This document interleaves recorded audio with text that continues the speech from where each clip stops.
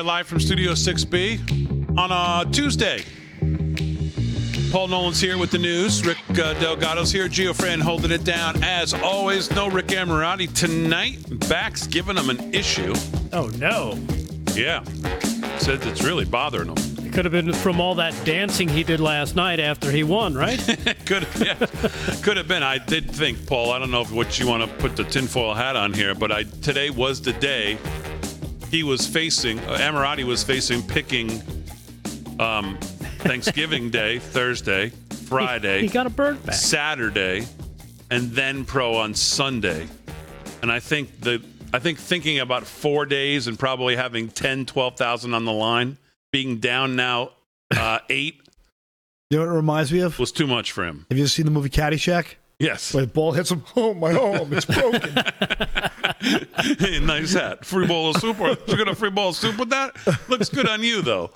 Yeah, so Amorati bagged out tonight. I think he's probably fine, if I had to guess, but he said his back was out because I just think he could not deal with the pressure of possibly being down 20,000 and all the 6 birds, whatever it is. Maybe it's from all the money in his mattress that he put to hide from you. Could be that, too.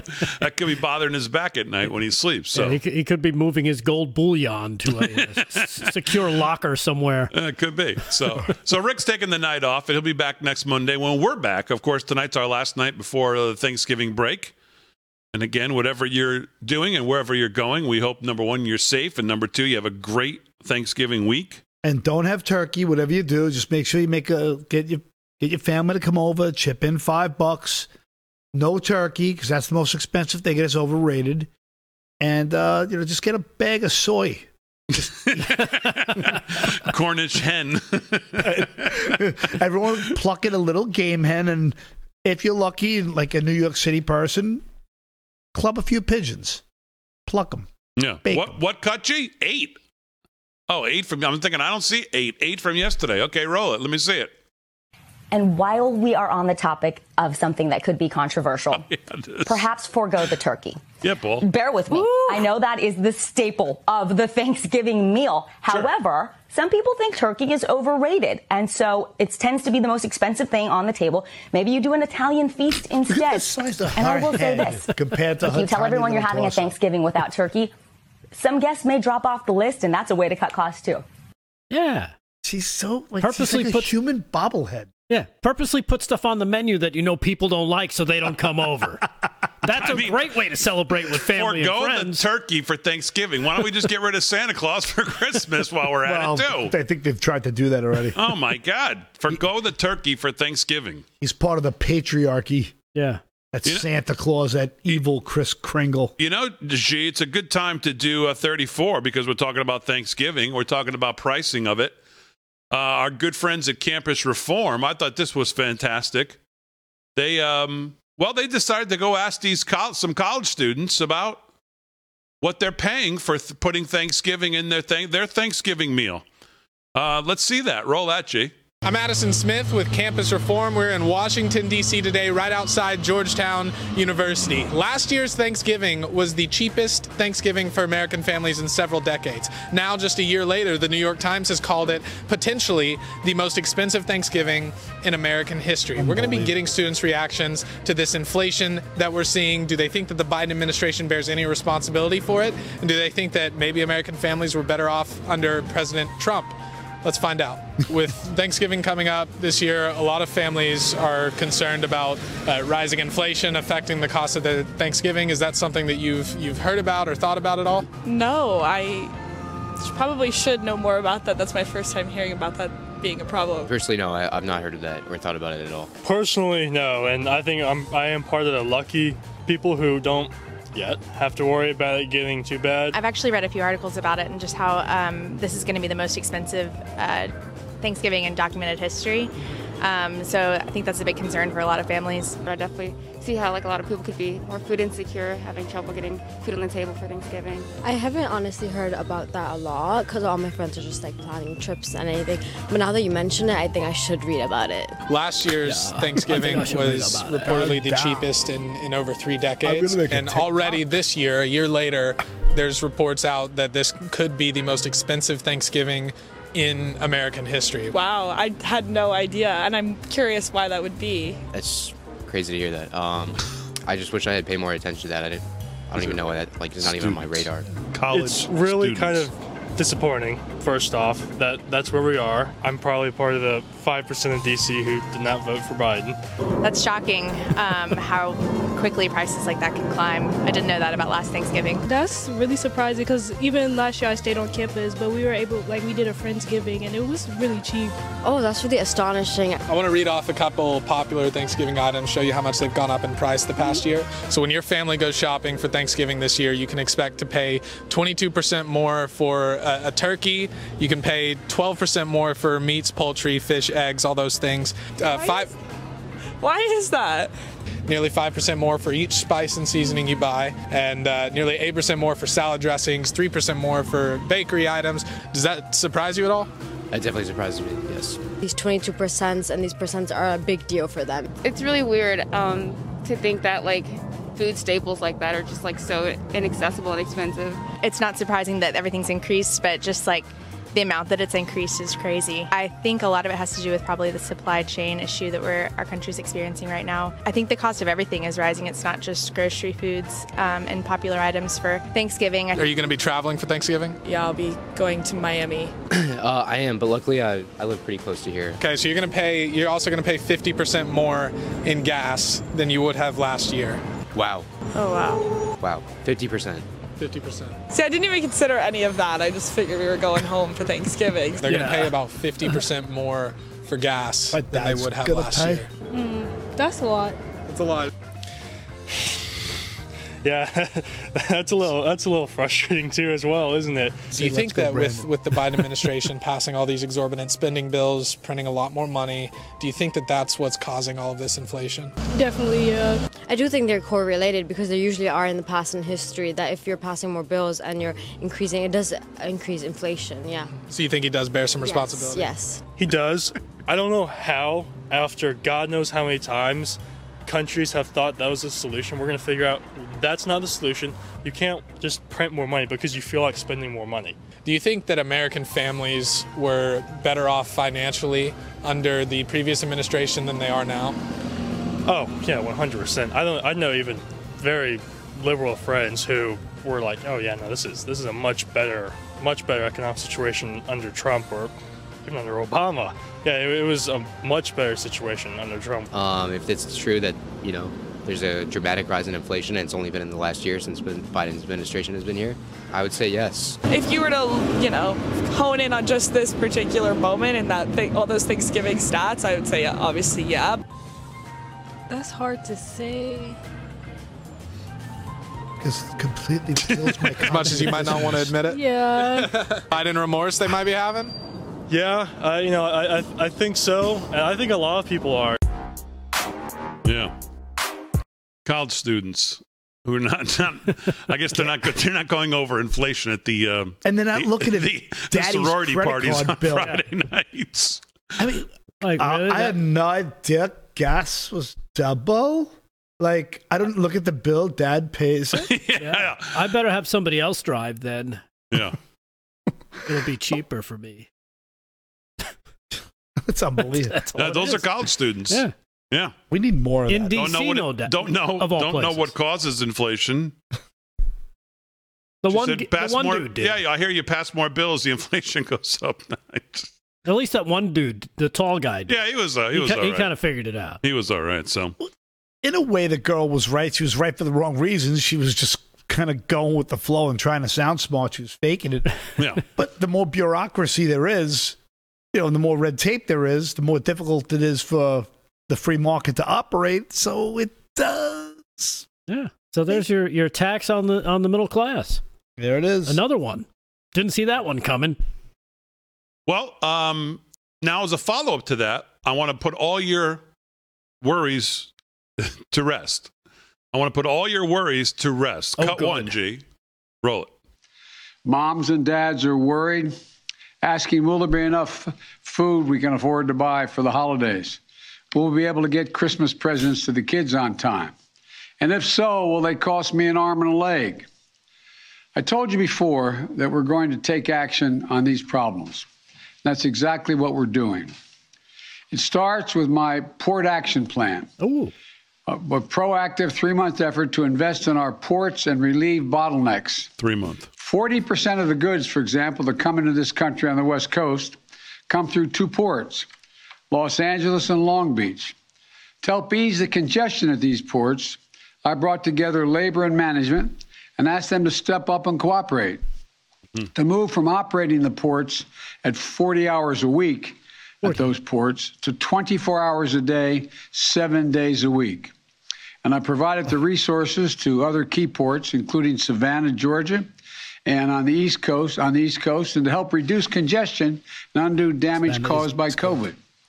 We also met with the CEOs of Walmart, Target, Home Depot, TJ Maxx, and others. All the globalists. Those retailers, large retailers, and others agreed to move products more quickly, stock the shelves more quickly.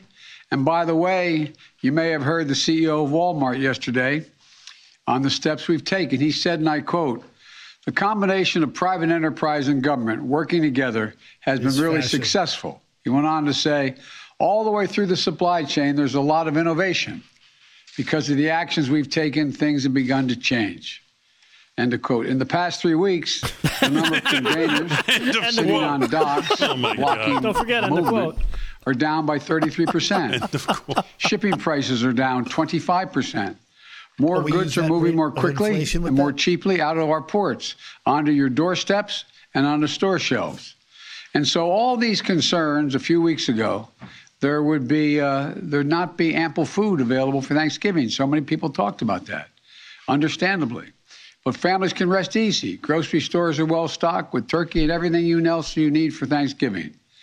And the major retailers I mentioned have confirmed that their shelves will be well stocked in stores this holiday season. And that's good news for those moms and dads who are worried about whether the Christmas gifts will be available. It goes for everything from bicycles to ice skates. I hate this guy. Okay, I guess it's all good now. Yeah, because he said so. It's like the oil thing today. Oh, it's going to 50 million barrels. Okay, we use 25 million a day in the U.S. And ports are open 24/7. Who's he kidding? So he's going to tap 2 days' worth. Who's giving this guy advice is my question. 2 days he's tapping. What's it going to come down? A cent? And that'll arrive in like 2 weeks from now, if the gas station owners even pretend their prices are lowering. Right. I mean, we go through 25 million barrels a day. He taps for 50 million barrels and acts like it's some huge deal. Okay, I hear you. Let me take care of it. Snap of the fingers, 50 million barrels, all solved. Woo! Hey, 2 days worth. Could you open that pipeline, sir? No, that has nothing to do with it, Paul. All right, live from Studio 6B, just getting started on a Tuesday. We'll do some news when we get back right after this.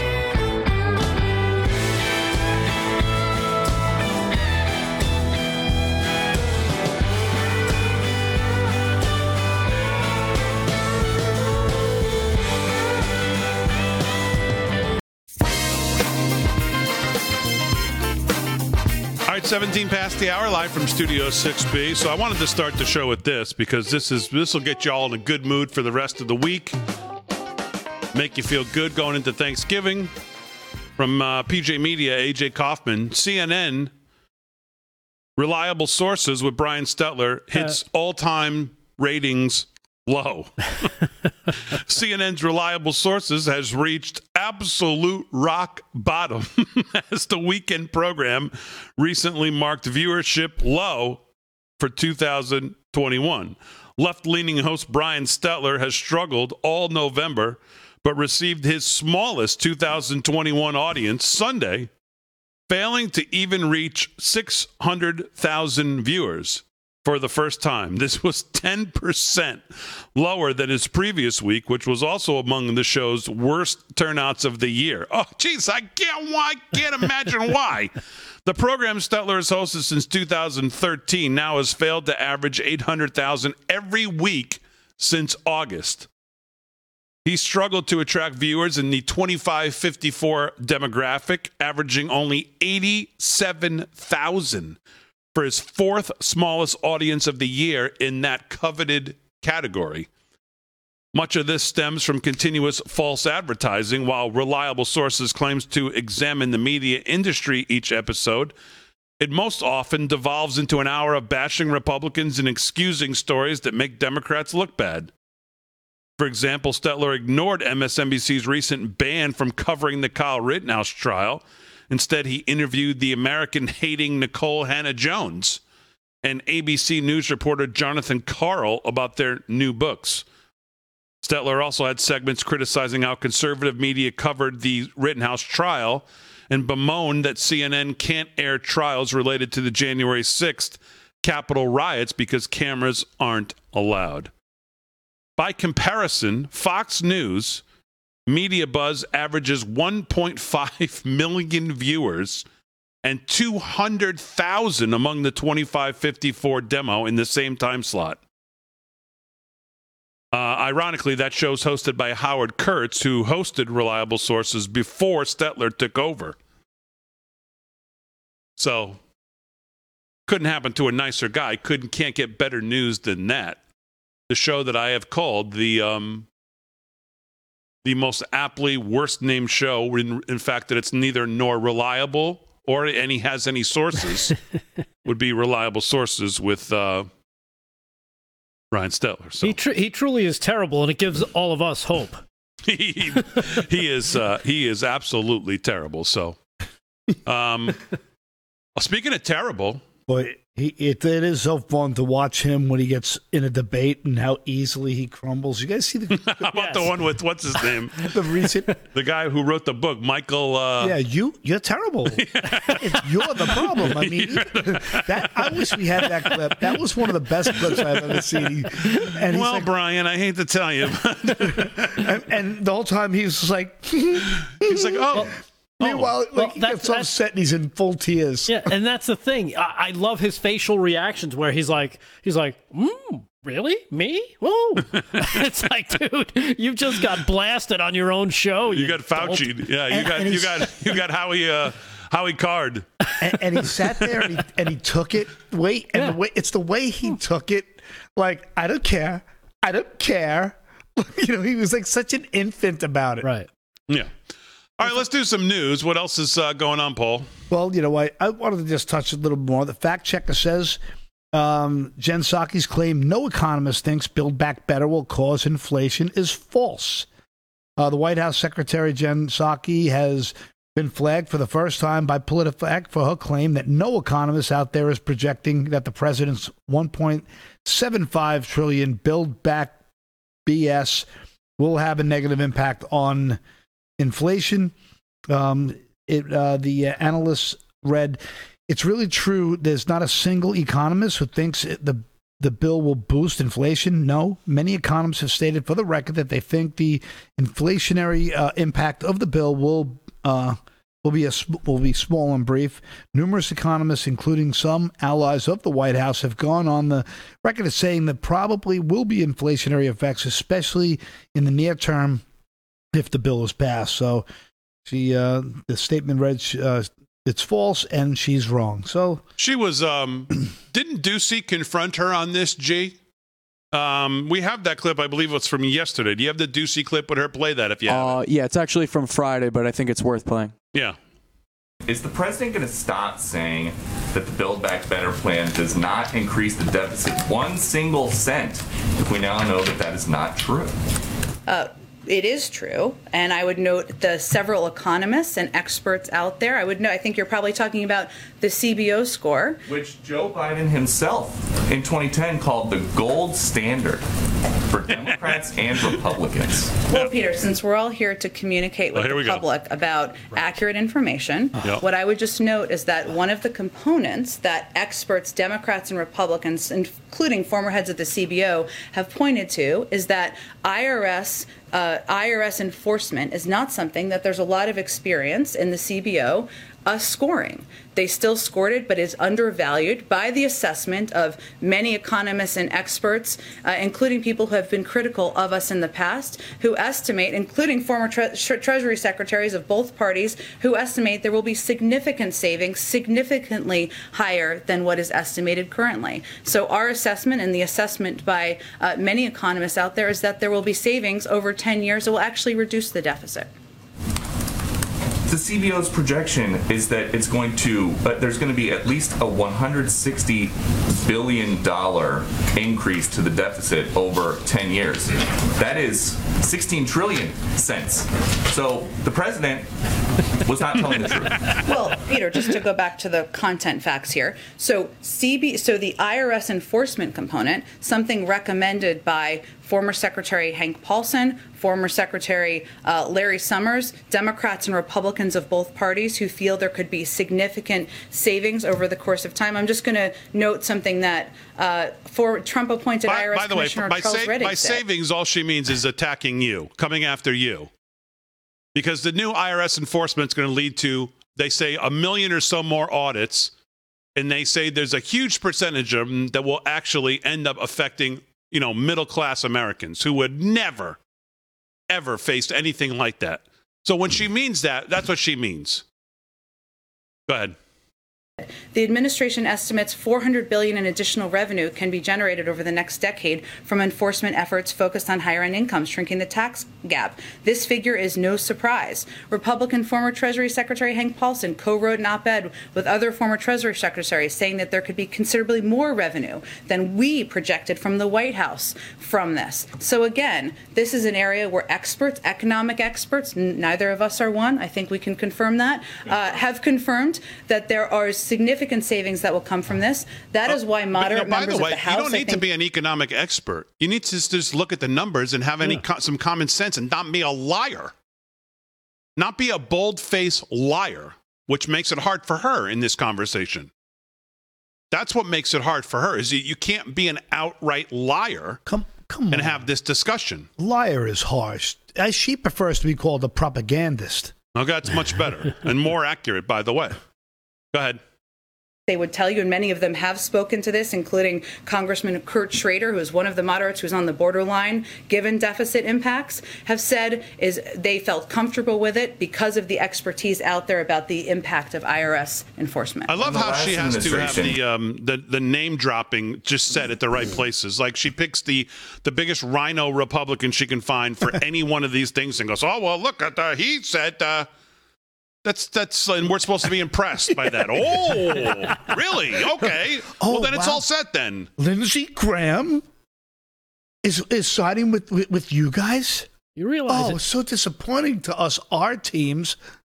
Yeah. Do you realize they feel comfortable with it? Oh, well, then I feel comfortable. Great. Not really. Look at all the Bush's friends over here. They love this idea. Oh, great. Oh, okay, we're down.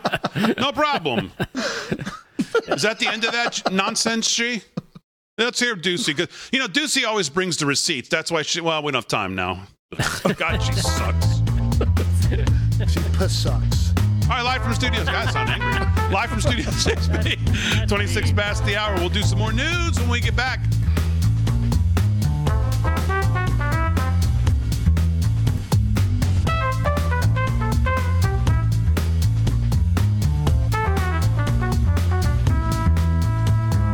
Hello, I'm David Oliver. It's that time of year that we all pause to count our many blessings. We are grateful that you choose us to bring you truthful news and information.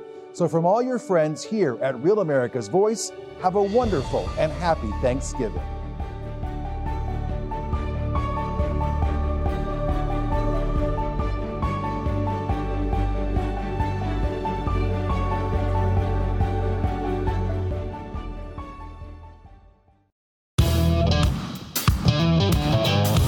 right, 30 minutes past the hour, live from Studio 6B on a Tuesday night. Glad you're in. Paul Nolan's here. Going to do some more news. Rick Delgado's here. He may do some news as well. Gio Fran holding it down as always. Rick Amirati's off tonight, so make sure you follow us on social media. All of our Facebook, Twitter, Getter, Rumble, Parler. Make sure you follow, like, subscribe, whatever you got to do on social media as we try to build the numbers. Eventually, I'm going to start doing something in the morning. I don't know when, but we'll kind of take you through the process of what we do to kind of get ready for the show. Start looking at some early morning news. And cut to me and looking at crypto, you napping on the couch. No, that's not what we do, Paul. Don't give away all the secrets. There's a live look at us prepping for the show. There's no, maybe a live look at you prepping for the show, but it's not a live look at me prepping for the show. So we'll start that in the morning at some point. I just want to extend my gratitude to Fran and Gio for keeping the show going. They do all the work. Okay. Yeah. There you go. And they stay awake now. Well, at least Gio does through the show. So, all right, let's do some more news and hear what that's Paul Nolan. What's going on, Mr. Nolan? Well, the Best Buy CEO says rise in thefts is hurting business, and it's traumatic for employees. Oh, you're kidding me. Is that not shocking? Wow. So Best Buy CEO Corey Barry said the recent spike in mass store robberies is hurting the company's business and has been traumatic. She told Squawk on the Street on CNBC Tuesday that she has been seeing more loosely organized groups come together and target out stores, which is scaring employees. Barry said the company has seen a significant increase in organized crime as some people stealing from the stores bring weapons like a gun or a crowbar. Employees have been told not to confront thieves, and Barry said the safety of customers and employees are a top priority, even if it means that criminals can run off with thousands of dollars in merchandise. Pretty impressive.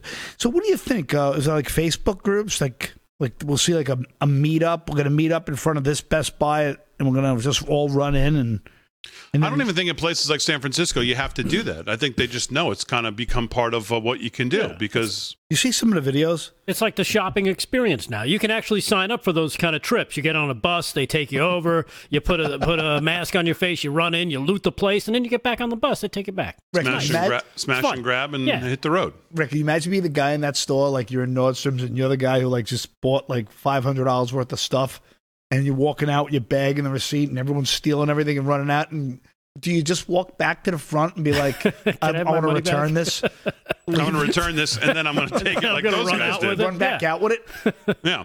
36G, this was discussed, believe it or not.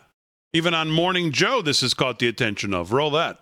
This holiday season, a cloud of fear hanging over the Bay Area after consecutive nights of broken glass and stolen goods haunts some of the area's most posh shopping districts. Get on the sidewalk. The spree started Friday night in San Francisco's Union Square. A swarm of vandals and looters targeted high-end stores like Louis Vuitton, Fendi, and Hermes. Witnesses posted videos of bag-toting thieves fanning out from caved-in windows. Police flooded in, attempting to pick off perpetrators as they fled. One video shows officers bashing in a car, then making an arrest after dragging a man from the vehicle. In all, 9 stores were hit. Police say at least 8 people arrested so far, with several weapons and thousands of dollars in merchandise recovered. This was not unplanned. Their plan was to overwhelm us.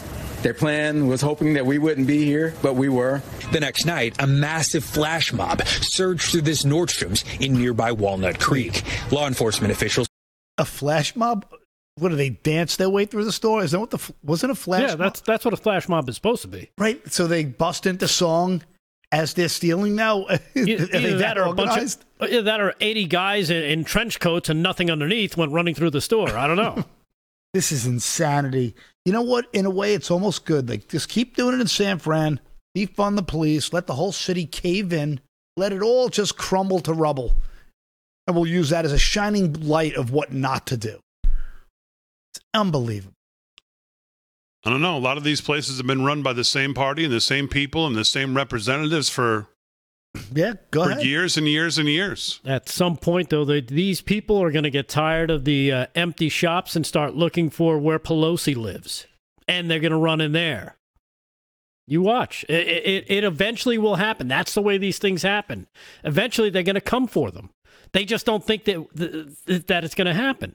They think, oh, well, we'll keep giving them some shekels so they can get some bread, and they'll be happy with us. You're saying they'll be safe in their ivory towers? Is their belief? Well, he's saying they don't. Yeah. He's saying that they don't think they will be safe in their ivory towers. It doesn't help that a lot of these corporate companies that are nationwide chains have non-confrontation policies. So if you go in there and just take it, they can't stop you. Like the company doesn't want the problems that are going to be associated with you trying to stop a robbery. So as an employee, you're told to just step back and let it happen. Sure. Yeah, we saw the video of the guy riding his bike right out of the Walgreens. Went in, put all the stuff in the bag. The garbage bag. On the bike, turned around, right back out. Go ahead, G. Calling the attack well organized. I saw people running down the street. I probably saw 50 to 80 people in like ski masks, crowbars, like a bunch of weapons. Police closing in as thieves rushed with high-priced goods to waiting getaway cars. Some stopped by officers with guns drawn. On Sunday, Walnut Creek police hinted at more coordination, saying they were actively monitoring intelligence that indicates a group of thieves who stole from the Broadway Plaza Nordstrom last night are considering similar activity later today. It was sporadic. They had lookouts. There were signals. We've seen it go in spurts, and then we'd make arrests, and then we'd see it die down, and then we'd see it pop back up again. Later that night, more chaos. This time, a group of about 30 thieves and looters struck at the Southland Mall in Hayward. We can't continue to allow people to freely flow in and out of this city, commit these acts, and get away with it. Maybe they're feeling the spirit San Francisco's when they talking do about it. Maybe they're feeling the spirit, Mayor, when they do it. You know what they should do? They should be like, remember in the movie, it's 42nd Street, where maybe they should send them over to Gimbals. Don't steal here. Go down the block and steal from our competitor. They have better prices. I mean, it's just, if you took somebody from 20 years ago, like an old timer from 20 years ago, and you showed them what was going on today, they would be like, no, that can't happen. Yeah. It can never happen. It's just stunning. I mean, it's by the way, every spokesperson, they cannot let a middle-aged white guy be a spokesperson. And these places are turning into, basically what could be considered a Snake Plissken movie, for Christ's sakes. That just surround it with gates and let the animals have at it. Ooh. Just call it a prison colony at this point. Put them all in there. It's just amazing, though. Like, if someone comes into your property and steals your stuff, can't do anything about it. But all these people do, including this stupid mayor and the DA who we don't like to prosecute criminals because that might make them feel bad.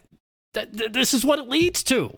Why are they surprised? But wars were started over theft of land and property and things. You know what I mean? People, this is exactly the reason. Like, you saw some of the video. I don't know if you guys saw, but some of the videos of the little boutiques, the mom and pop shops getting like everything being taken out of it, and they just can't do a thing about it. Yeah. How are they not allowed to defend their property? Wars were started over women. Helen of Troy, all that stuff. Think about it. But we're descending into this type of chaos where the mob rules and it just runs around and takes what it wants and destroys everything, and the quote unquote politicians who are supposed to be the leaders sit there and they don't do a damn thing about it. They promote policies that enable and enhance criminality, but everything is upside down. Everything is upside down. And look at all the cities that it's happening in.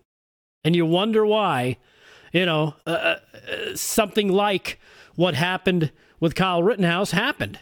Because the policies that are put in place by these Democratic lawmakers, where they defund the police, they glorify the criminal. We've got a vice president who has actually bailed out criminals. Where do you think this is leading to?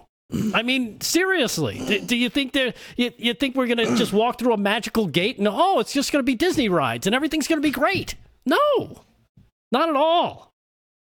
It's insane, and it's happening everywhere. I mean, just crazy. A flash mob. I mean, they have Facebook meetup groups. Come on. But no. Let's put some people that walk through the Capitol. Let's keep them in jail in solitary for how many months now? How many months? What is it? 10 months at this point? Right. But they still can't find the bomber who had a cell phone, and the FBI can find anybody who's had a cell phone? Okay. All right. No, we see where this is going. No, you guys are good. Right. Meanwhile, now the 87,000 IRS agents are going to come after every person, in the middle class, blue collar, hardworking. No, they're just going after the rich people, Paul. The rich people. Yeah, the Let's Go Brandon types are going to all be hunted down. You're going to get your own personal IRS agent. Well, what Rick said about the policies encouraging, almost putting on a pedestal is really the core of by mayors like by her, who are all for defunding the police, all for being hip and cool with the the in thing for the party and the ideology, which of course is defund, reimagine, re this, re that. And then she has the nerve to get on this interview and say something like that when she's as directly responsible for what's going on as all the leadership in California and San Francisco specifically. And the poor police are out there, and they're out there with their hands tied behind their back. Not only with hands people tied, like this who don't even don't want me to exist. Yeah, not only with their hands tied, but with a target on their back as well. And then you've got not only these dried up fruits, but you also have the ones out in Hollywood, like a Mark Ruffalo, who refers to JoJo. That's the next article I was going to do. I'm not kidding. Oh, JoJo's dead because of this white supremacist. JoJo, he made up a cutesy name for what the guy was a rapist, right? Yeah. No joke. That was the next article I was doing. Well, then we'll go into it next. I won't steal your thunder. No. Go. You might as well. I just wanted to get it out there. Time anyway. He's calling him JoJo. Like they're pals. It's just JoJo. Free JoJo. He hasn't had enough. He hasn't had enough blood on his hands. Yeah, they celebrate criminals. They elevate them to the status. All right, live from Studio 6B. We'll come back. More of this when we get back. Paul and Rick doing some news. We got Crazy Town coming up. We're back, Rick.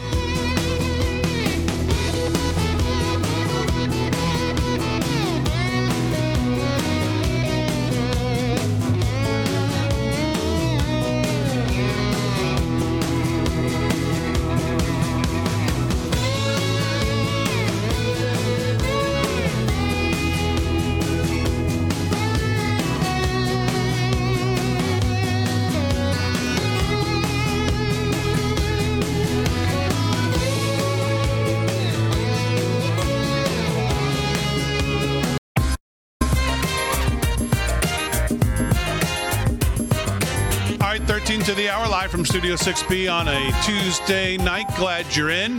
End of quote. Paul Nolan's here with the news. Rick Delgado's here. Gio Fran holding it down as always. Noah Rick Emirati, but now, so what are you saying? He's texting you? Yes, he's texting like crazy. Texting a little group here. Yeah. Is he trying to say that I was wrong in the fact that he's not trying to avoid having to pick 4 days worth of games? He said he's never backed down from a challenge in his life, and he's coming after you, Murdoch. What challenge? There's no challenge. He picks the games. I just wait to watch him lose. He says he's got 8 picks. 8 picks, and he's coming after you. And he's putting 10K on the 10K. That's more than he's already down. Okay, well, we don't usually get to his picks until the next hour, so if you guys got him, you can speak for him, and we'll go through the picks, and we'll make notes. And is that per game, 10K? No, I don't think so. Total. That would be irresponsible. Oh, he doesn't back down from a challenge. That's a good idea, G. I challenge him to put 10K on each game. How about that? Sorry. Mr. I don't back down for a challenge. Wow. We'll see if he texts us and see that's what he too much. Come on. All right, we'll get to that in hour 2. So let's get back to the president today, announcing that he's going to try to deal with, well, what all of you are dealing with in real life, which, of course, is your energy problems, your energy costs. This much for a gallon of gas? And that, gallon of gas. Gallon of gas. Average price of gasoline's up over a full $1 compared to this time last year. And, of course, we've talked about inflation, how it's wreaking havoc on most people's lives, everyone's lives, from grocery bills to everything else. Man, if you're in the market for a new car right now and you're in a lease, don't wait till your lease is up. You better be within a year. You better start talking to whoever you talk to about getting into a new lease and out of the one you're in, because unless you're lucky enough to find something that they haven't sold or that you're willing to take, because man, cars are everything is hard to come by. But so here's Biden today, after he tells us that he's going to run for re-election in 2024, talking about what he's going to do to solve this issue, end of quote. And 22, here's the president today. Roll that. The big part of the reason Americans are facing high gas prices is because oil-producing countries and large companies have not ramped up the supply of oil quickly enough to meet the demand. Okay, stop it. So, I mean... You're talking to Gio or him? Stop it. Yeah, exactly. Yeah, both. Yeah, he stopped it, and please, stop it. Come on. Who's buying that? The way you said stop it was just like perfect. No one challenges him. Has nothing to do with what he did on day one with the pipelines. Has nothing to do with this whole party's energy attack that we're going to be under. The Green New Deal, all his buddies in the at OPEC that he bows down to, telling him what he's going to do. No, it's nothing to do with any of that. It's these guys didn't do this, and he's always got someone. You know, if it's noticed, they've always got someone to blame. Mm-hmm. Most of the time, it's us, you, me. But the buck stops with him. Oh no, but yeah, the buck ran him over, and he just doesn't know it. It never stops with him. He's always got someone to blame. Yeah, it's amazing he's complaining about, other countries not producing energy and oil and gas. When you mentioned, when he first got into the office, what did he do? He closed down the production of the XL pipeline, and then he went over and quickly okayed the Russian pipeline. Yeah. So really, what are we talking about here? We all know where his allegiance, where his allegiance is to, and it ain't to us. It ain't to you. All right, go ahead, G. And the smaller supply means higher prices globally for oil. Globally. To address these issues, I got on the phone with leaders from other countries grappling with this challenge to try to find ways to lower oil prices and ultimately to the price you pay at the pump. So today I'm announcing that the largest ever release from the U.S. Strategic Petroleum Reserve to help provide the supply we need as we recover from this pandemic. In addition, I brought together other nations. It's 2 days. What he has called for, we use in this country in 2 days. This is going to have no effect, nominal, if not zero effect on the price of gas. He takes no responsibility for his own policies that have had more to do with this than anything else. His climate change policies, canceling the pipelines like we talked about, federal oil leases he's trying to freeze so there's no drilling. It's a full-fledged attack on energy. We know that. We talked about the Biden-Sanders, that 1,000-page manifesto. We talked about it forever. It was all in there. This is no secret. He told us about it in his last campaign stop. We're going to put them all out of business. Yeah.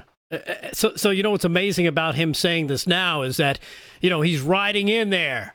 Here he comes, old Joe on his horse to save the day, to fix a problem that he created.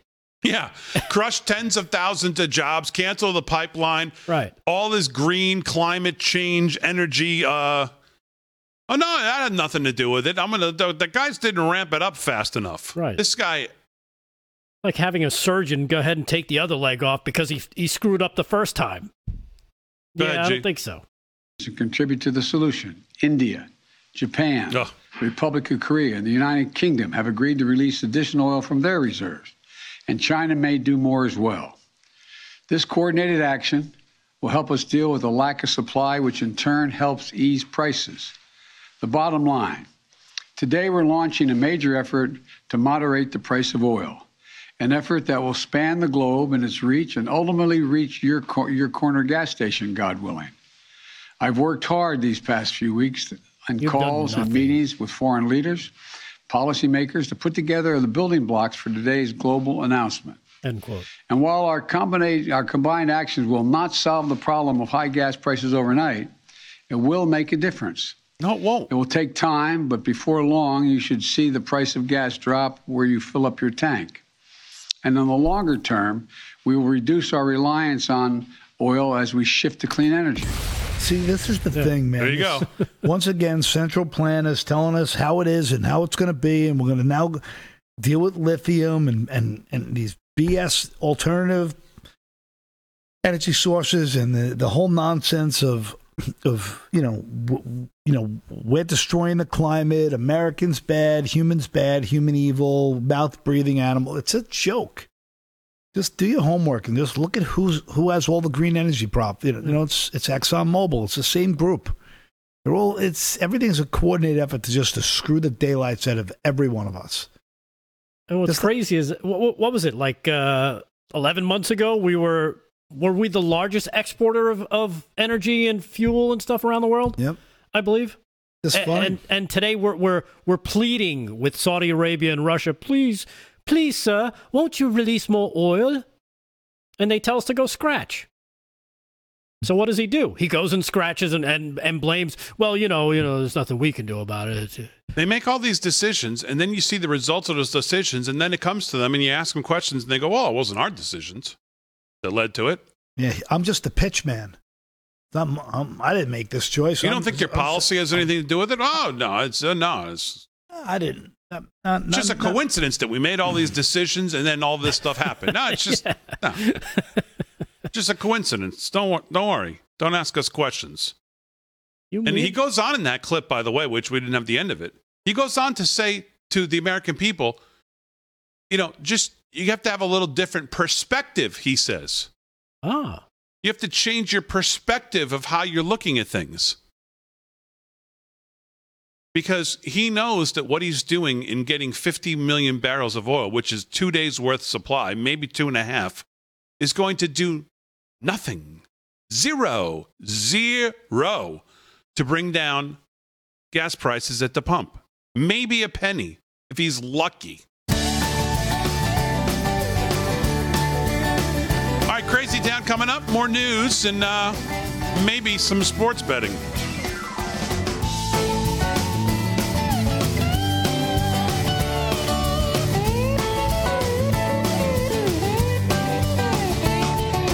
Even paying this much for a gallon of gas?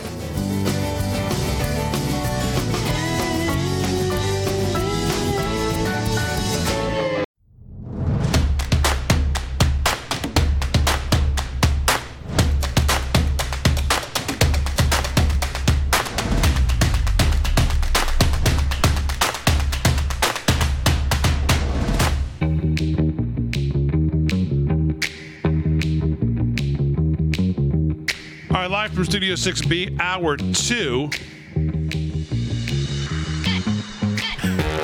I'm just trying to log into this stupid article.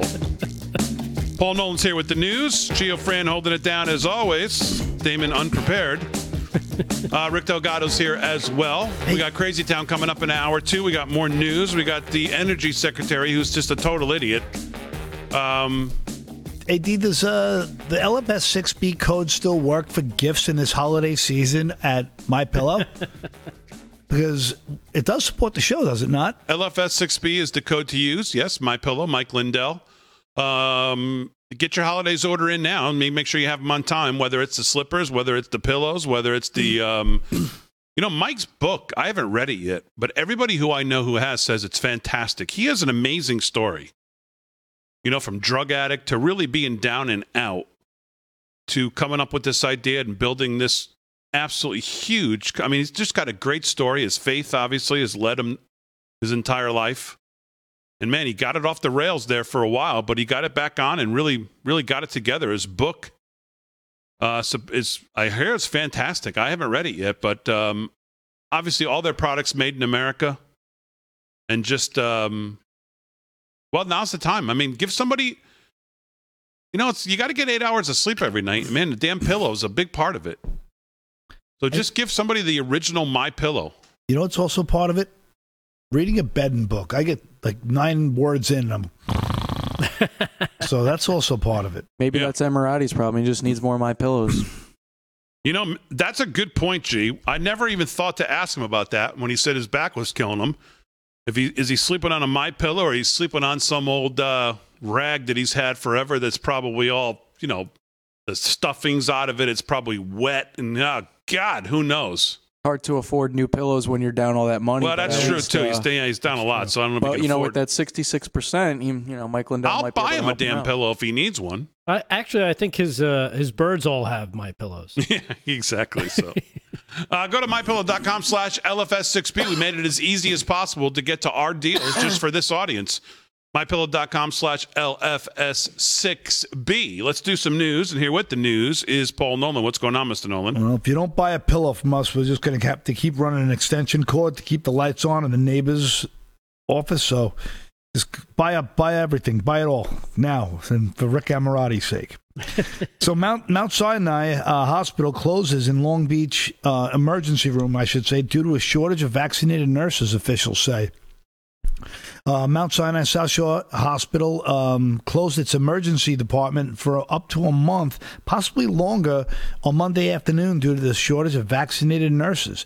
The hospital officials notified the Department of Health on Friday and filed a formal closure plan. Officials said the closing of the Barrier Island's only emergency room was done to maintain staffing levels at the hospital's main campus in Oceanside in the face of the nursing shortage. This is incredible. There are 8 to 10 ER nurses that normally rotate between Long Beach and the main hospital in Oceanside. They will now stay in Oceanside, officials said. Patients coming from Long Beach ER will be redirected 20 minutes away to the main hospital in Oceanside, and an ambulance will be stationed and closed at the closed Long Beach department at all times.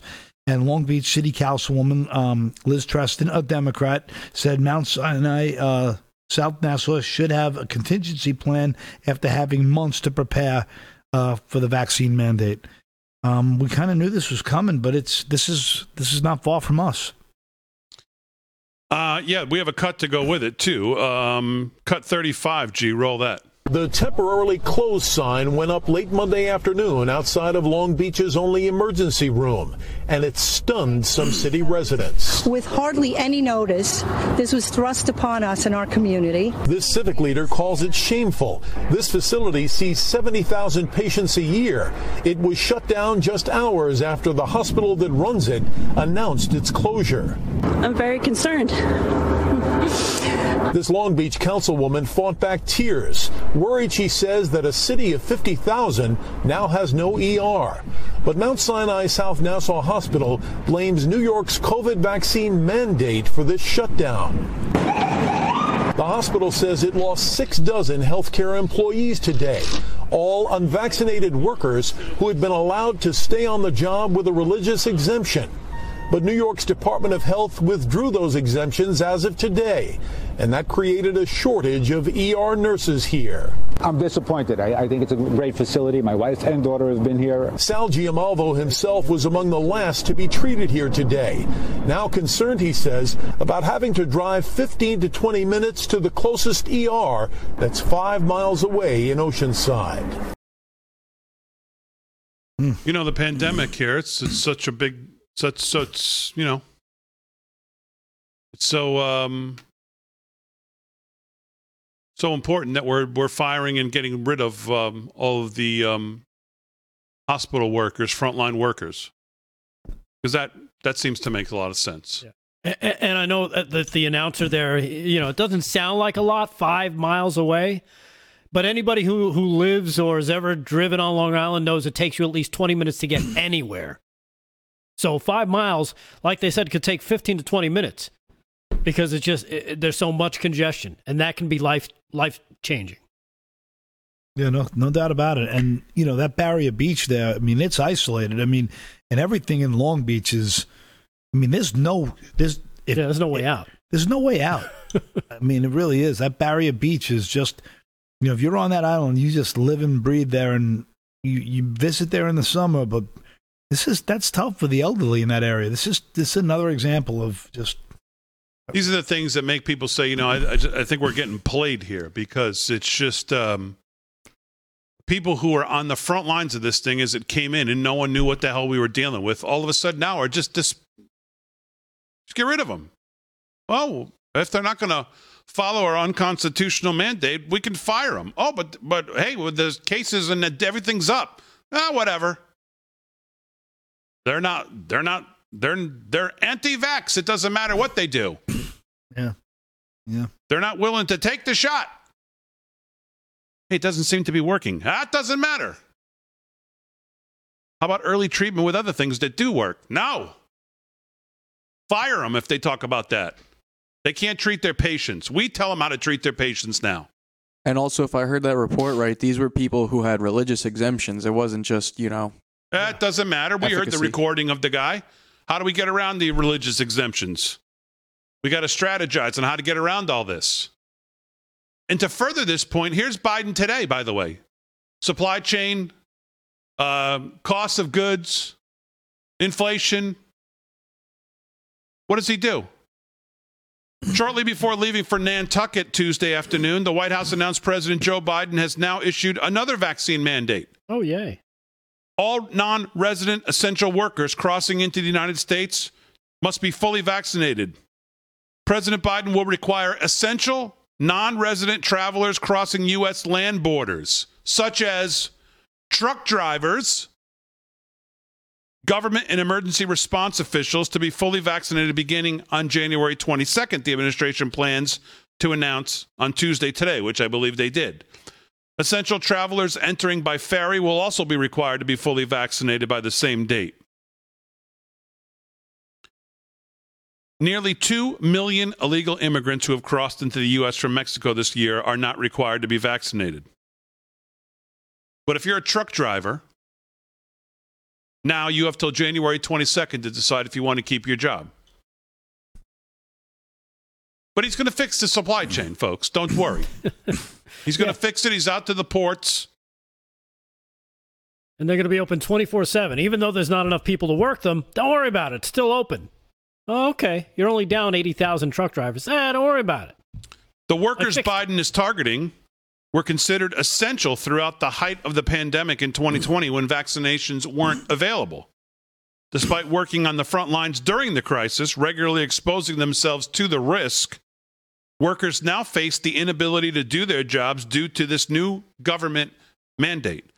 Essential workers coming into the U.S. from Mexico and Canada are often delivering goods and food. But the stocks are going to be, don't worry.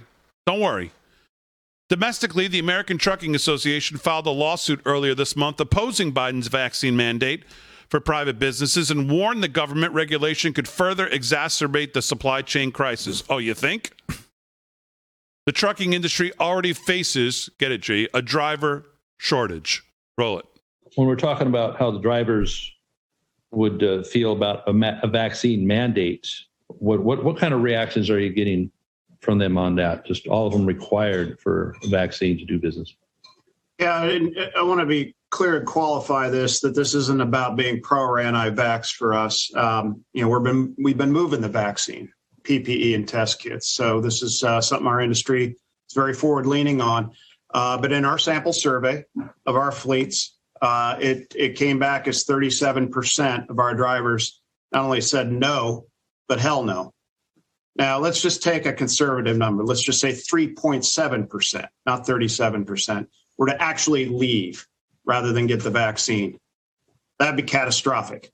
We're already short 80,000. That's going to inflate it to 250,000. So for us, we've tried to be very clear with the administration that if you do this, I understand the logic behind it, but if you do this, these are the consequences.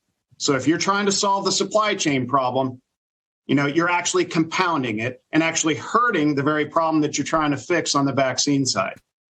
So, be careful what you wish for here. I also don't think, Congressman, that OSHA has the jurisdiction to do this. There you go.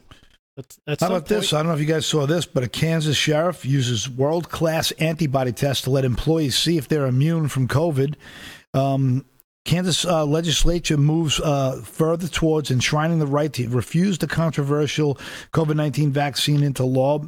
Johnson County Sheriff Calvin Hayden has made the revolutionary immune system test available to his employees with the goal of allowing them to make an informed decision about their health. According to Hayden's office, the only known antibody test that will test the T level and provide an accurate reading of an individual's COVID-19 immunity. So he's trying to keep guys on the job and giving them a little bit of freedom here. What a novel idea, huh? Yeah.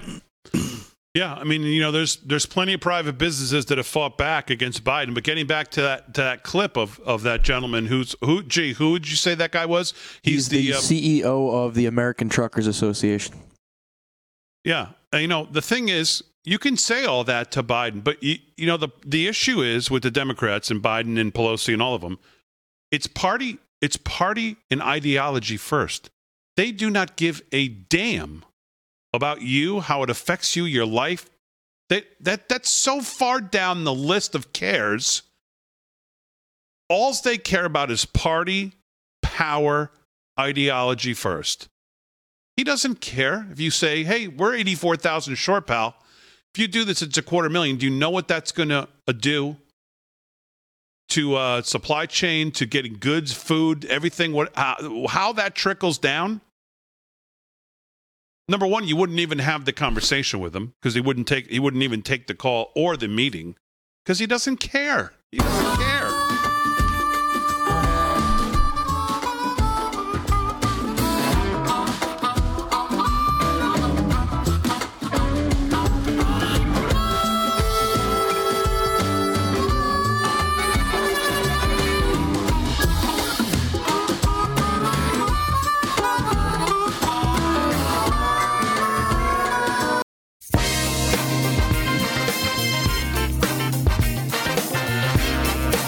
Studio 6B, 17 past the hour. So a couple other things on the energy and gas prices. Because, all the right people are in place to take care of it. And Jennifer Granholm, of course, is one of them. She's the energy secretary. She's smart. 24G. Let's hear a little bit of her today. She was in the press briefing room today. She, of course, remember I played to you the clip of from when she went on Bloomberg last week, and he said, what are we going to do about this? And her response was to just cackle, laugh out loud, and say, well, I don't have the magic wand. I'm only the energy secretary. What she said today in the press briefing room, if Rick Perry had talked like that when he was in there, it'd be the lead story on every mainstream media news that he needs to be replaced and there's something wrong with him and he's dangerous for the country and everything else.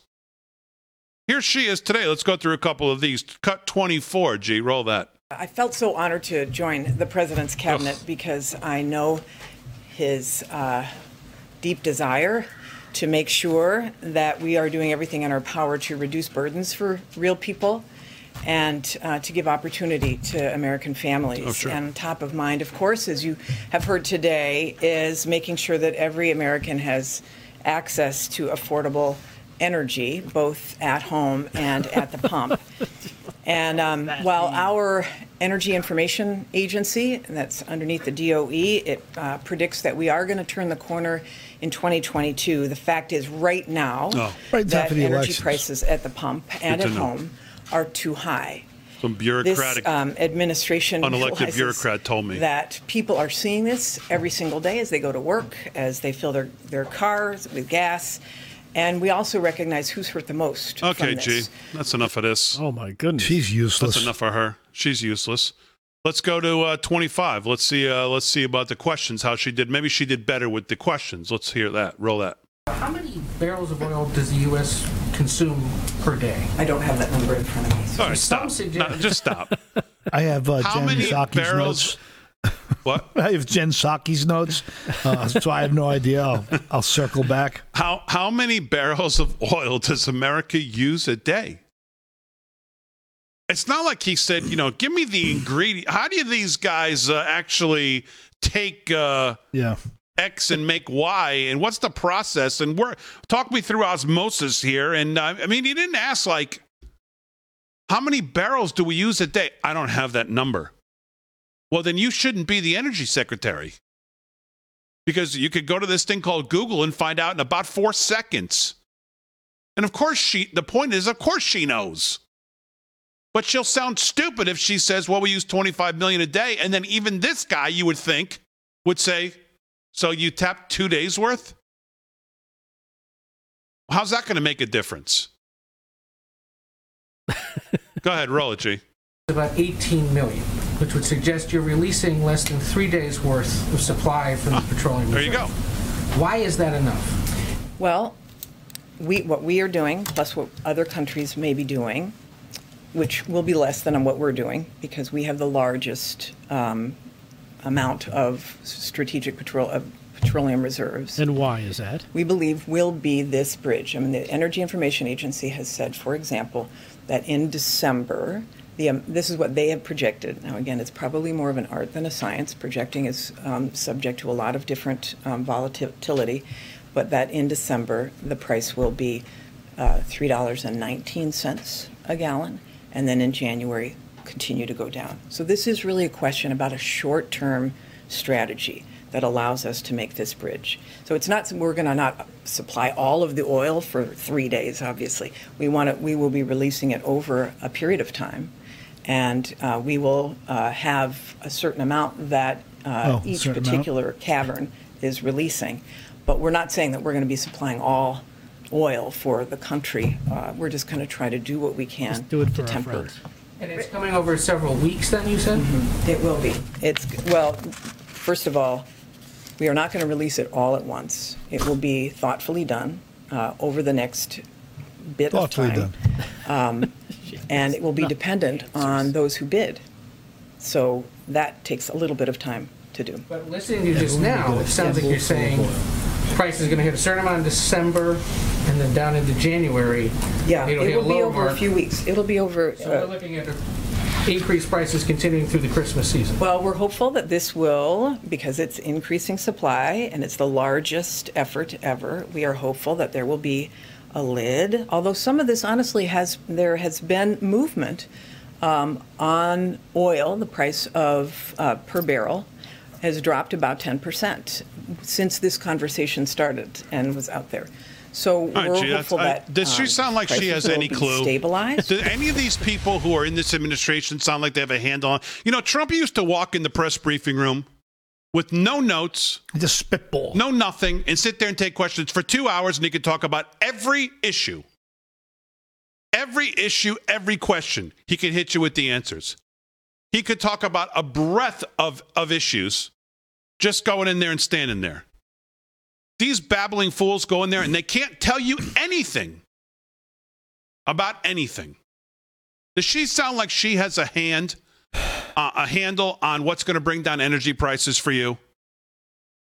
I could have told you gas was going to go down in January because it almost always goes down in January. Right. No one moves. Everyone stays still, recovering from the end of the year. It's every person in here. When we were going through the withdrawal in Afghanistan, we listened to Tony Blinken every day. We listened to Kirby every day. None of them sound like they have any idea what's going on. Now we're going through energy prices. We have to listen to her. We go through the infrastructure. We got to listen to Buttigieg. Education. We got to listen to Cardona. Of course, I know more of these guys than Biden even knows, and he put them in these positions. He doesn't even know who they are. It's just,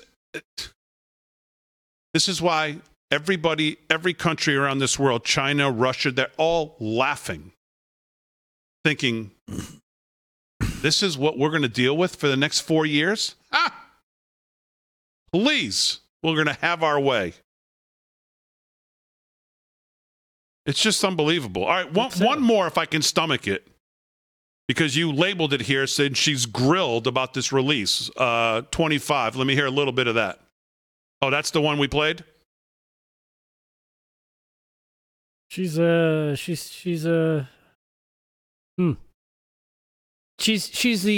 female version of Joe Biden. Basically empty. Really doesn't have an answer. Stammering around. Sounds like a politician because she's actually not saying anything.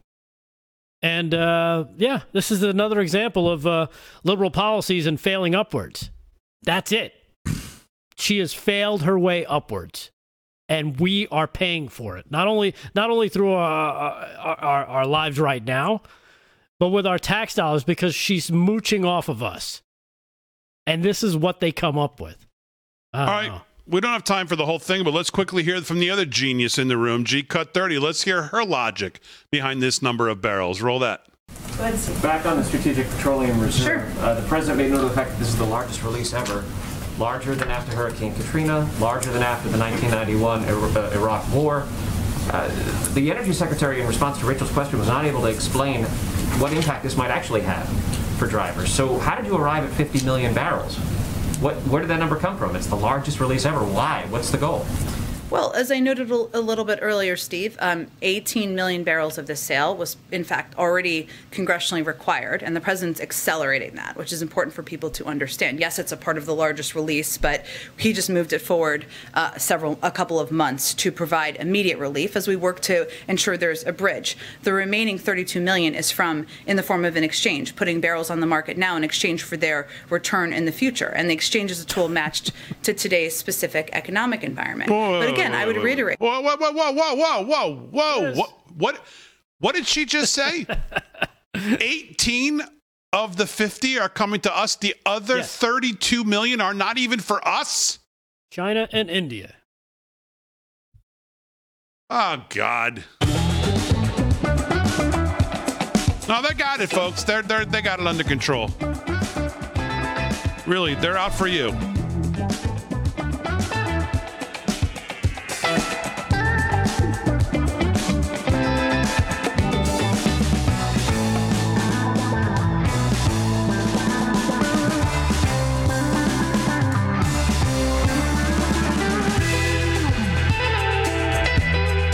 Hello, I'm David Oliver. It's that time of year that we all pause to count our many blessings. We are grateful that you choose us to bring you truthful news and information.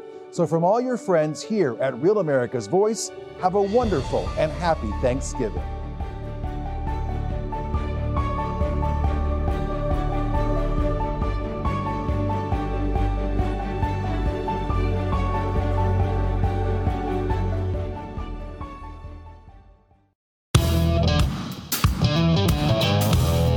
All right, 30 minutes past the hour, live from Studio 6B on a Tuesday night, our final show of the week.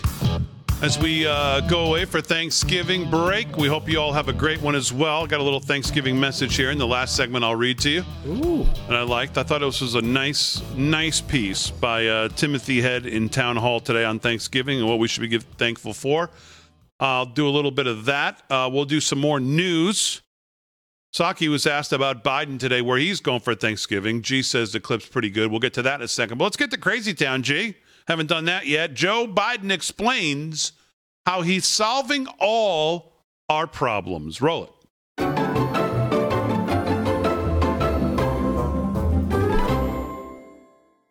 This week, millions of Americans, including some of the people in this room, are likely to be hitting the road.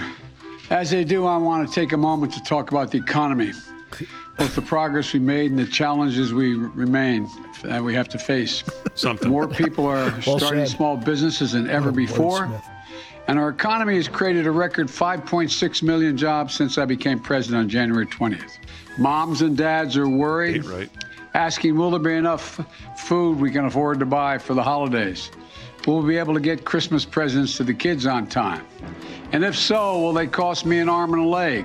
I've worked hard these past few weeks. Shipping prices are down 25%.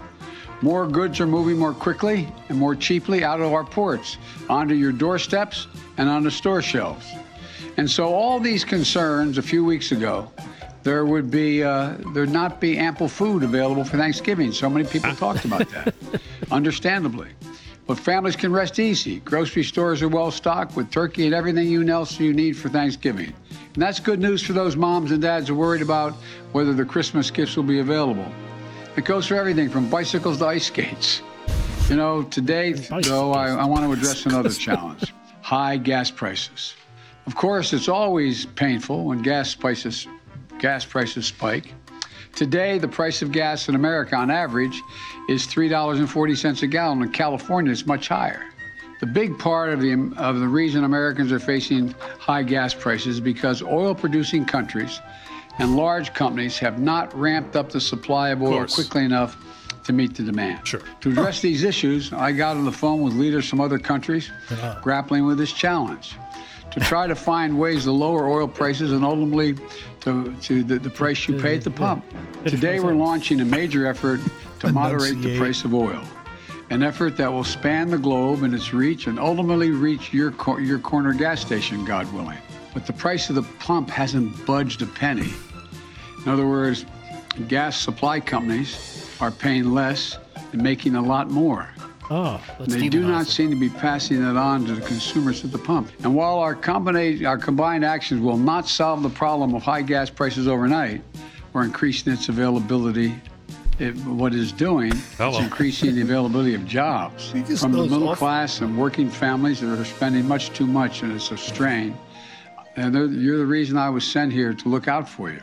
What? There's another issue that we'll be addressing as well.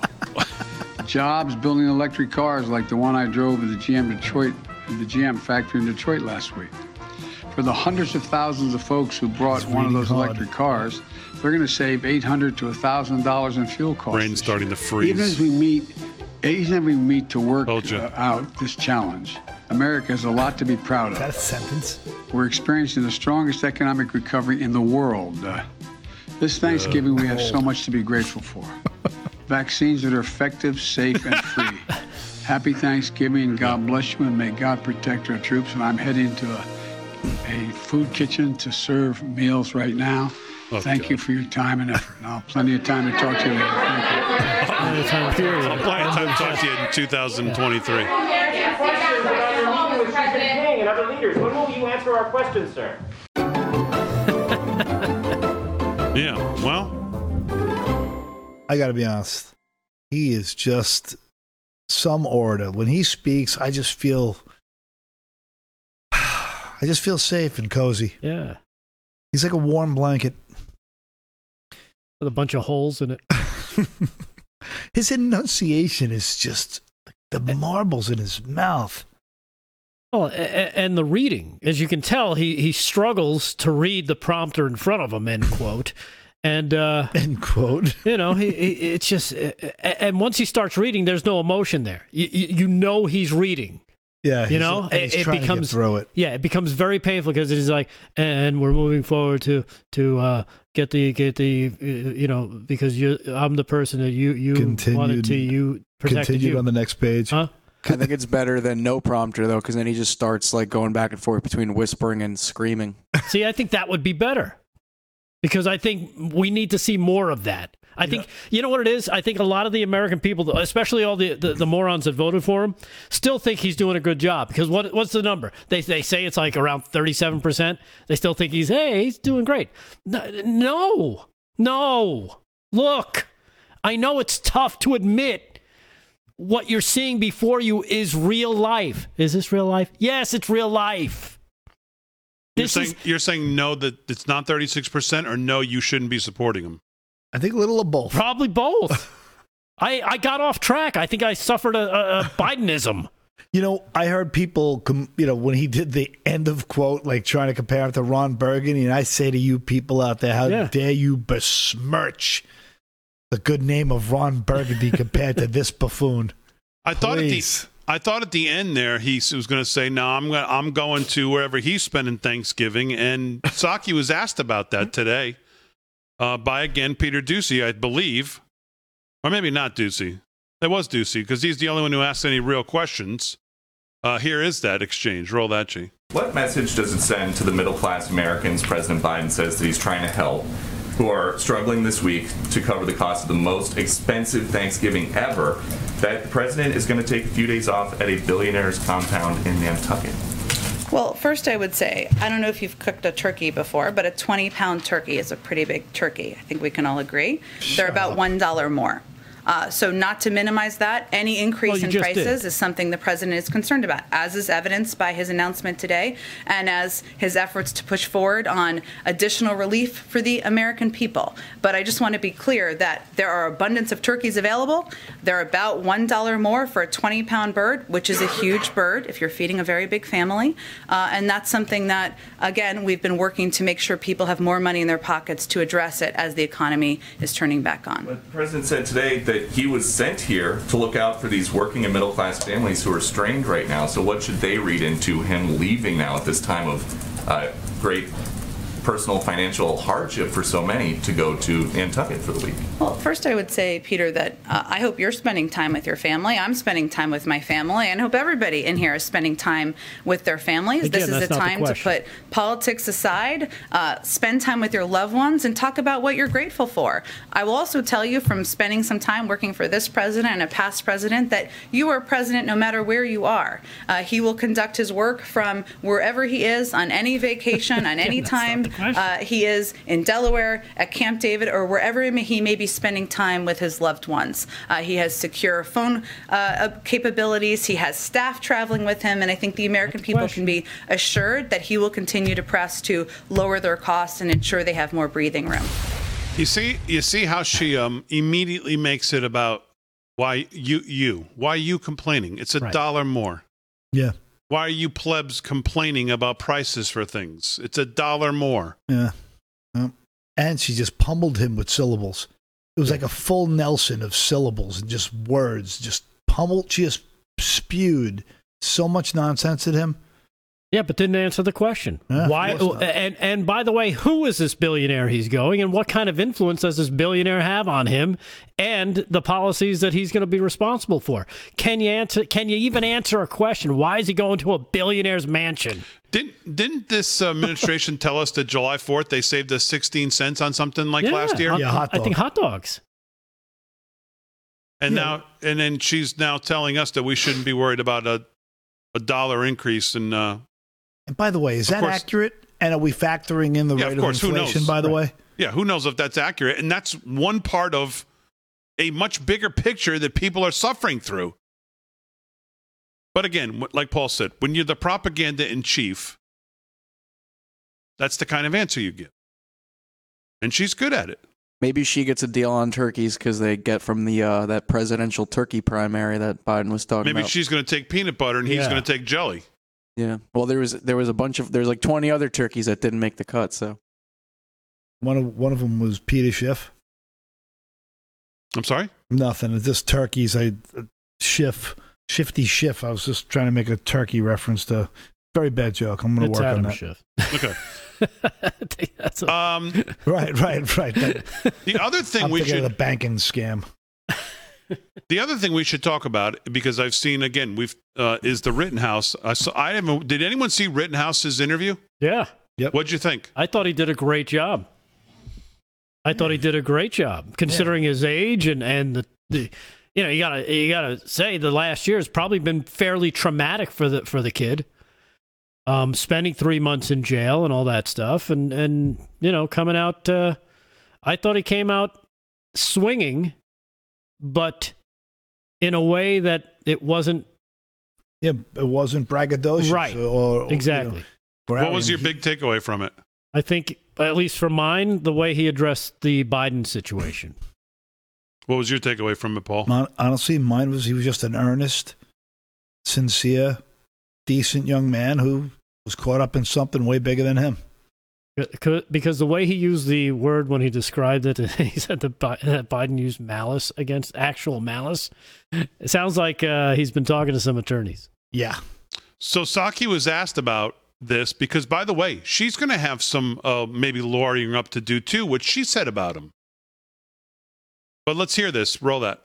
Would the president ever apologize to the acquitted Kenosha shooter Kyle Rittenhouse for suggesting online and on TV that he is a white supremacist? Well, let's be clear what we're talking about here. This is about a campaign video released last year that used President Trump's own words during a debate as he refused to condemn white supremacists and militia groups. And President Trump, as we know from history, and as many of you covered, didn't just refuse to condemn militia groups on the debate stage. He actively encouraged them throughout his presidency. That's a lie. What we've seen are the tragic consequences of that. When people think it's okay to take the law into their own hands instead of allowing law enforcement to do its job. And the president believes in condemning hatred, division, and violence. That's exactly what was done in that video. But if you're saying that it was just a campaign video, it wasn't. The president also gave an interview where he said this Rittenhouse was part of a militia coming out of Illinois. Have you ever heard this president referring to Trump say one negative thing about white supremacists? These are all things, none of this was proven in the trial. And Kyle Rittenhouse is saying that the president had actual malice in defaming his character. Is that what happened here? The president spoke to the verdict last week.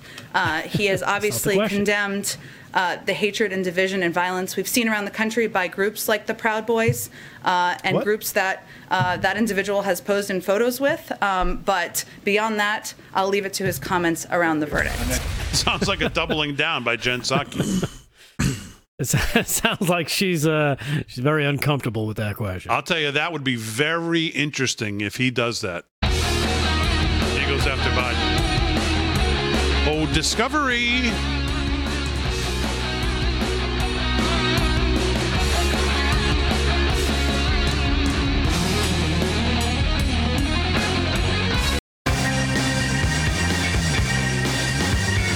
All right, 13 to the hour, live from Studio 6B. Let's do a little more news before we wrap it up for the week. Paul Nolan, what else is going on? Well, this is just tragic and sad. Sixth victim died, an 8-year-old boy, after the Black Lives Matter supporter barreled his SUV through Waukesha Christmas parade. 8-year-old Jackson Sparks died in the hospital Tuesday after BLM driver's assault on the parade. Look, say his name, Jackson Sparks. Share his picture, share his name, make it go viral, because this is being stuffed under the rug. It's just brutal. And the guy who did it, if you took every one of his social media tweets and you replaced the word white with black and you reversed the whole entire thing, you would have what we would call some kind of a white supremacist or a absolute racist, and somebody who is just corrupted to the core with hate. And it's just so irresponsible, the media not,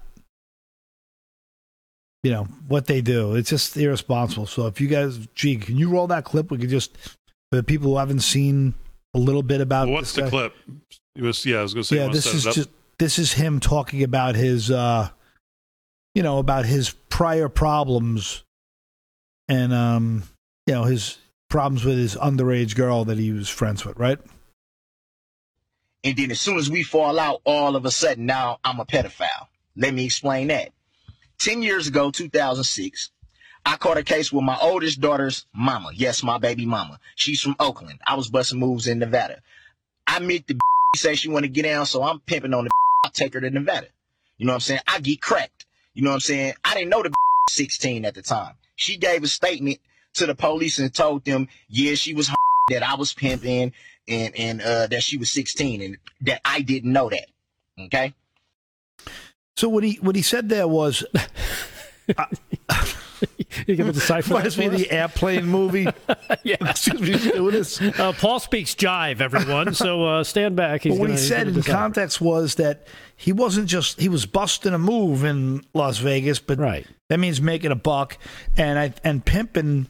And she was hoeing is a form of selling. You can't say that?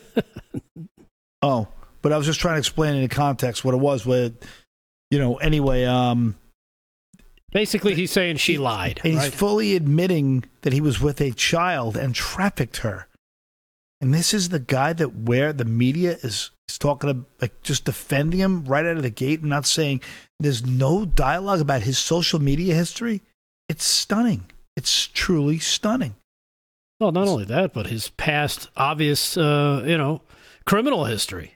That's a criminal act, right? Trafficking someone over state lines. Yeah, remember the whole story about Gates, and they ran with it and run with it and run. So anyway, let's not dwell on this too long. But say his name, Jackson Sparks, the poor little that family.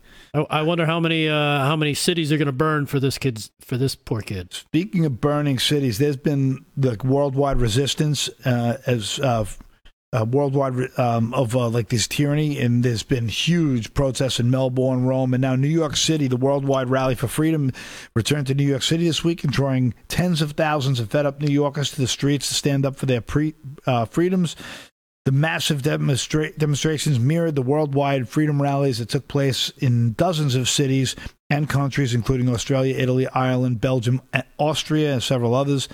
According to Kevin Peters, one of the group's New York organizers, the protest is the culmination of a broader coalition coming together like never seen before. City workers, firefighters, sanitation workers, teachers, cops, healthcare workers, liberty groups, medical freedom activists, parents, and everyday New Yorkers.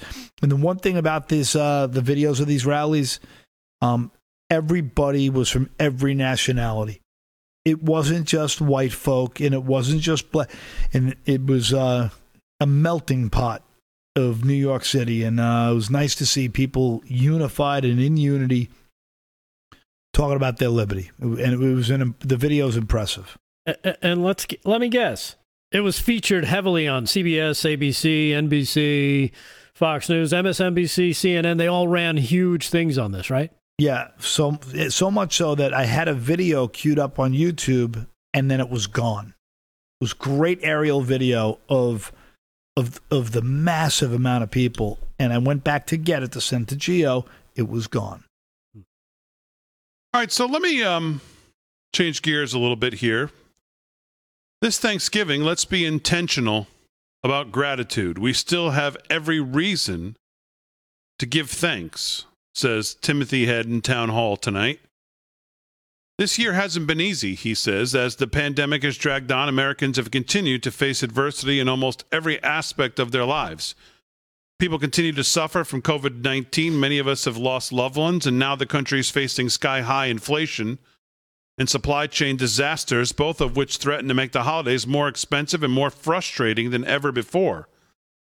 That all makes Thanksgiving a little bit more difficult than usual. Every year, Americans get together with family and friends to celebrate and give thanks. But do many of us really feel gratitude for the way things are going in our lives? How can we give thanks for the hardship we face? But here's the thing. Times of adversity like these are precisely when we need gratitude the most. And they are exactly what gratitude is for. America is no stranger to adversity.